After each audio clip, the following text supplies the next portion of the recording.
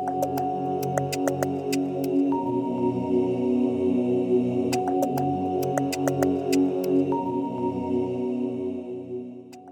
to Nika in the Know, a podcast for healthcare providers in the HIV field. I'm Mariana Breitman. With me today is my guest co-host, John Farragon, who you've been hearing from on our last couple of episodes. Hi, John. Hello again, Mariana. I hope you're doing well, and thanks for being a great host for our podcast. So hopefully this will be another great episode for people. On our last episode of Nika in the Know, we talked about the Ending the HIV Epidemic Plan and the role of Nika AATC in helping achieve its goals. John, can you remind folks what those goals are? Yeah, so there's really there's two main goals for the ET plan for America, and the first one is a 75% reduction in new HIV infections by 2025, and our second goal is at least a 90% reduction in new HIV infections by 2030. And again, hopefully you remember this from the last one. The four pillars, right? It's diagnose, treat, prevent, and respond. So again, it's diagnose, treat, prevent, and respond. Those are our four main pillars of what we're trying to accomplish. Diagnose, treat, prevent, and respond. Got it. So today we thought it would be a good idea to do a deep dive into one of the key pillars of the ETE program, prevention. All right, John, what do providers need to know? All right, so I think the most important thing, there's really two broad categories that are kind of associated with HIV prevention. The first one is PrEP, and then the second is really what we call TASP, or treatment as prevention. So the first, I think I think a lot of people may or may not be aware of this, but it's really the use of daily medications to prevent HIV infection, known as PrEP, or pre-exposure prophylaxis. So this is taken before you're actually exposed to potentially exposed to HIV. So we know there's a lot of studies on PrEP. And they've been shown to really reduce the risk of getting HIV.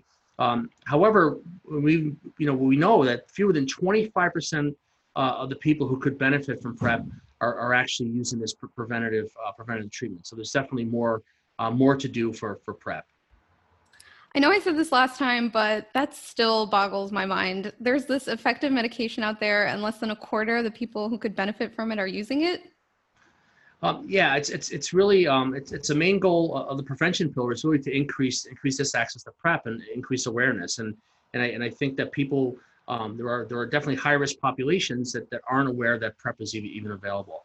So one of the big focuses for ETE is really to expand PrEP use among African American and Latino, gay, and bisexual men, and also African American women, all of whom are disproportionately affected by HIV. So right now, in the U.S., there's actually two medications that are approved for PrEP in the U.S., and I'm going to use the generic names, but the first one is tenofovir disoproxil fumarate with FTC, which is emtricitabine. So that's one combination medication. So again, each of the meds that are approved contain two medications that you would take that are in one pill regimens. And then the other one is called tenofovir alafenamide with emtricitabine. So both of these two different options have really been shown in various studies and also in various populations to reduce the incidence of HIV by close to or better than 90%. But it really matters that people actually take it every single day or around the time when they're going to be exposed to HIV. So it's really important that people have to take it in order for it to work. That's crazy. Okay, so who should take PrEP? So this is, some broad categories I think are important for us to kind of review. So there's really three different groups of people who should really be offered PrEP. So the first is men having sex with men. So the guidelines are available, and they walk through PrEP indications. So in men who are having sex with men, if you're an adult male and you weigh at least 35 kilograms, which is about 75 or 80 pounds around in there. If you have no acute or established HIV infection, because clearly we don't want to give PrEP to people who are HIV infected, because that would be giving them kind of subtherapeutic treatment. Any male sex partner in the previous 6 months, and if you're not in a monogamous relationship with a recently tested HIV negative man, you pretty much meet the criteria for PrEP. And then if you've had any anal sex without condoms in the previous 6 months, or if you've had a bacterial STI, which includes syphilis, gonorrhea, or chlamydia in the previous 6 months, you really meet the criteria for PrEP. So I think the vast majority of people right now that are on PrEP are men who are having sex with other men. And I think that's a large proportion of what we need to focus on, because the vast majority of infections, about 65-70% of new infections are coming from that group. In addition to that, there's also indications for heterosexual men and women as well. So men having sex with men is one group, but then the next group is heterosexual men or women. So PrEP is indicated for them as well, and especially for people who are in what we call serodiscordant relationships. So, for example, if you're in somebody who's one person is HIV infected and the other person is not, that would actually be a place where you would potentially use PrEP. But again, an adult weighing greater than 35 kilograms, no acute or established HIV infection. If you've had any sex with the opposite sex partner in the previous 6 months, and you're not in a monogamous relationship with a recently tested HIV negative partner, and if you identify as being bisexual, or if you have infrequent condom use with greater than one partner, who you don't know if they're HIV infected, or if you're in an ongoing relationship with HIV positives, those serodiscordant couples, and then if you've had a bacterial STI in the previous 6 months, which again includes syphilis, gonorrhea, in females or males. So I think this is an important one, because I think we often think that females don't kind of fit into these categories, but if it's really the guidelines are really specifically written, I think, to kind of identify anybody who may be at risk for HIV. So for example, if you've had even a one night stand in the previous 6 months and you had an STI, you technically meet the criteria. So these are really important, I think guidelines for us to be aware of that are out there for PrEP. And then finally, the last group I'll kind of mention, and it's important as well, and I think we often forget about people who are injecting drugs. And there's actually you can use this preventative measure for patients, and there's good data there. So again, adult or adolescent weighing greater than 35 kilograms, no acute or established HIV infection. Again, if you've had injection of drugs that are not prescribed by a clinician in the previous 6 months, and then again, if you've ever shared equipment with anybody, injection drug equipment, or if you have risk of sexual acquisition on top of using injection drugs, you would be a candidate for PrEP. So I think really broad indications, but really kind of falling into 3 broad categories. First, the men having sex with men, heterosexual males and females, and also people who inject drugs, I think is an important one. So it's also important to realize that this could also be, we often forget about this, but there are a lot of people, some people who are transgender patients may actually be injecting hormones, and a lot of them, would most likely fit into the MSM category, but if they may be injecting hormones that are not necessarily given to them by their provider, so they would also kind of fit into this, into these criteria as well. So I think I kind of mentioned serodiscordant couples, but let me just make sure I'm clear on this. So serodiscordant couples are defined as one partner in a relationship has HIV and the other one is not HIV infected. So for the HIV uninfected patient or uninfected partner, I should say, they are a candidate for PrEP. So we've kind of talked about the generics, but I think a lot of people do use the brand names. So I'm just going to mention them just quick. And I know, some people, we probably should use generics or brands, but I want to make sure that people know what the drugs are. And one of them is called Truvada, and one of them is called Descovy. So Truvada is a fixed dose combination of tenofovir disoproxil fumarate, that's the TDF, and then emtricitabine, which is also known as FTC, which is the kind of the 3-letter chemical name. So Truvada is one piece. And Truvada is pretty much indicated for all patients who might be at risk for, who might be requiring PrEP.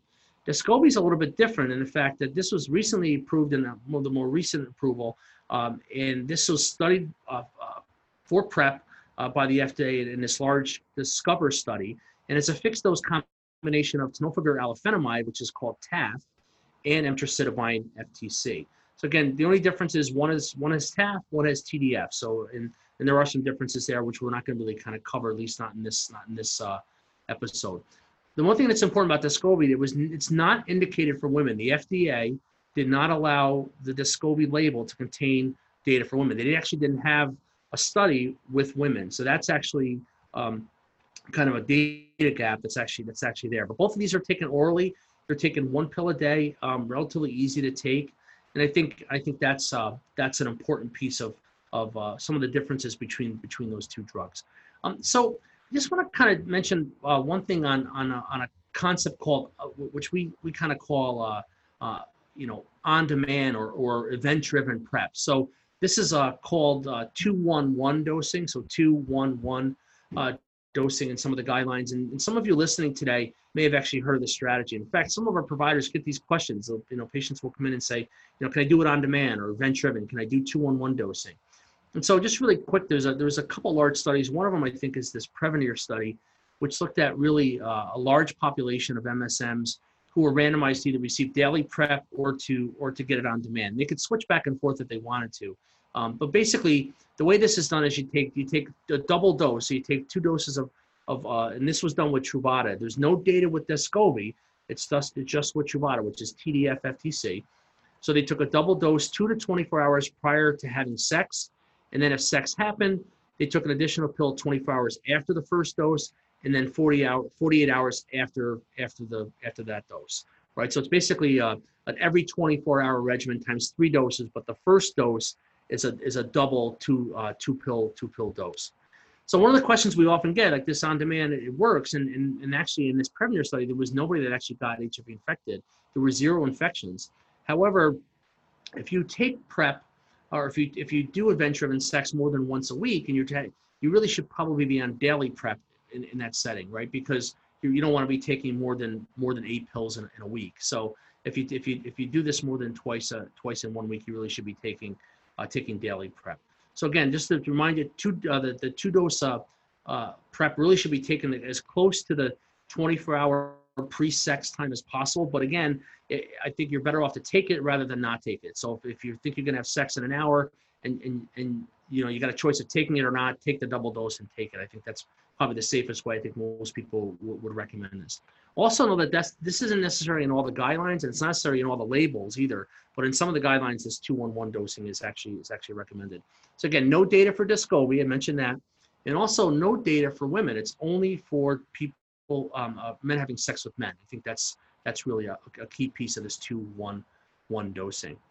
All right. So we mentioned this in the last episode, but I want to mention it again because we are talking about PrEP, and a lot of patients come to us and say, where can I get PrEP? Or we hear this at some of the presentations we do. They say, how do I find out who's doing PrEP in my area? So this is a great website to go to. It's called PrEP Locator. So www.preplocator.org. And if you go into that website, in the upper left-hand corner, there's a little search button, and you can punch in your zip code, or you can punch in your town, and when you hit enter, it'll tell you actually who's doing PrEP in your area.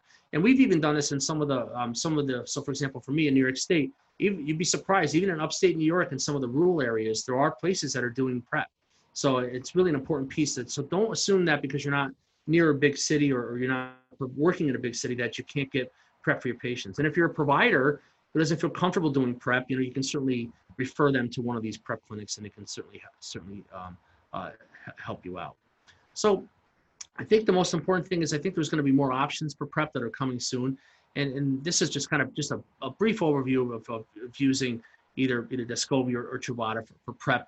And I think what you're going to see pretty soon in the next couple of years, you're going to see injectables, and you're also going to potentially see even inserts. There's some good data on injectables and also inserts that are out there. And for more information, you can actually go to our website, which is www.nicaaetc.org, or you can visit our National Clinical Consultation Center. And that's a great website to go to. It's www.nccc, so the National Clinical Consultation Center, .ucsf, because that's University of California, San Francisco.edu. So ncccc.ucsf.edu. Okay, so it's a great place to go. That they have great information there. But more importantly, they actually have phone lines where you can actually get information about an expert advice specific to the questions that you may have around PrEP. So Mariana, that's about it for today, right? For the PrEP information. But really, we have 2 options, and there's really 3 main populations, and I think it's a great option for us to really kind of help to achieve those goals with ETE by in that prevention pillar, and making sure that we have people on PrEP, as many as should be on it. We should be offering that to our patients. Thank you so much for breaking all of that down, John. I can't believe that so many different groups of people could benefit from taking PrEP and decreasing the occurrence of HIV. We really hope you learned something new in this episode about HIV prevention and the importance of PrEP in ending the epidemic plan for America. To learn more about NECA AATC's work and our role in ending the HIV epidemic, visit us at www.necaaetc.org. Stay safe, and we'll see you next time for the next episode of NECA in the Know. This presentation is supported by the Health Resources and Services Administration, HRSA, of the U.S. Department of Health and Human Services, HHS. The contents are those of the authors and do not necessarily represent the official views of, nor an endorsement by HRSA, HHS, or the U.S. government.